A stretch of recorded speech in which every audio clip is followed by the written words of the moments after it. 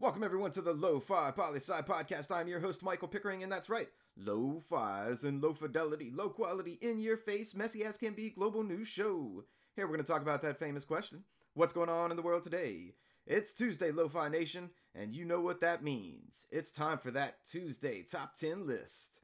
Every Tuesday from now on, we'll be covering and looking at global indicators and surveys to see what countries hold the top 10 rankings in particular categories. We'll cover things like GDP, GDP per capita, HDI, Gini, largest populations, largest countries by size, happiest countries, and many, many more. And if you're unsure what some of those things mean, no worries, Lo-Fi listeners. We'll cover what each of them mean before we jump into the list. Today's top 10 list is a comparative analysis of two top 10 lists. I know, what a treat for you on this fabulous Tuesday that we get two lists at the same time. Our comparative analysis today focuses on GDP and GDP per capita. So often we hear discussions about the largest economies in the world being the US and China.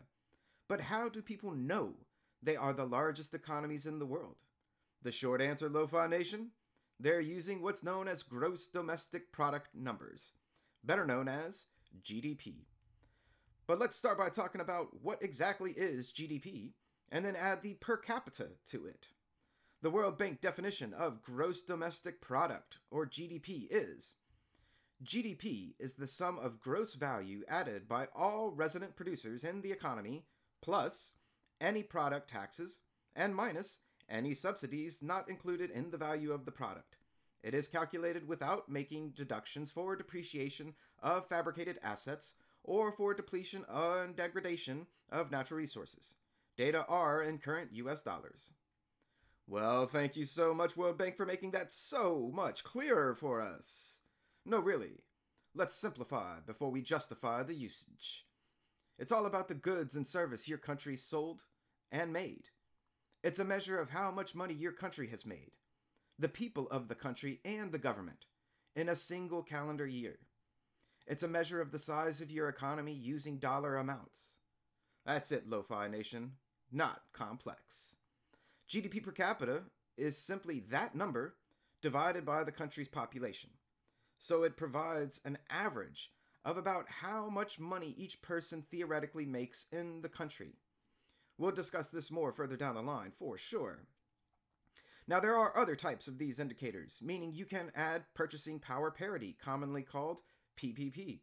And you could also use GNI, which is gross national product, or gross national income. But we'll save those for a different day and just keep it simple with GDP and GDP per capita for now. And now, let's get to that moment we've all been waiting for, the list. Starting with GDP and number 10. Quick side note, all numbers are rounded for ease of use. So GDP 2018 World Bank data. Coming in at number 10, Canada at $1.7 trillion a year in 2018. Number 9, Brazil at 1.8 trillion. Number 8, Italy at 2 trillion. Number 7, India at 2.7 trillion. Number 6, France at $2.77 trillion a year. Number 5, the United Kingdom at $2.8 trillion. Number 4, Germany at $3.9 trillion. Number 3, Japan at $5 trillion. Number 2, China at 13.6 trillion. Though technically the EU, because it's a single market, although not included in this list because it is not a country. The EU's 2018 GDP was $18.8 trillion. And at number 1 is the United States at $20.5 trillion in 2018. Now, going right into our list of GDP per capita 2018 World Bank data. Side note, I'm only including countries in this list. I am not including cities like Macau, which would be number 4, but it is not a country. And I am also only including countries that have 2018 World Bank data. Coming in at number 10, the United States at $63,000 a year in 2018 per person. Number 9, Singapore at $65,000. Number 8, Qatar at $69,000. Number 7, Iceland at $73,000. Number 6, Ireland at $79,000. Number 5, Norway, $82,000. Number 4, Switzerland at $83,000. Number 3, Luxembourg at $116,000 per person per year. Number 2, Liechtenstein at $165,000. And at number 1, Monaco, $185,000 a year per person in 2018 by the World Bank standards. And that's our to list. Now, some comparative perspective.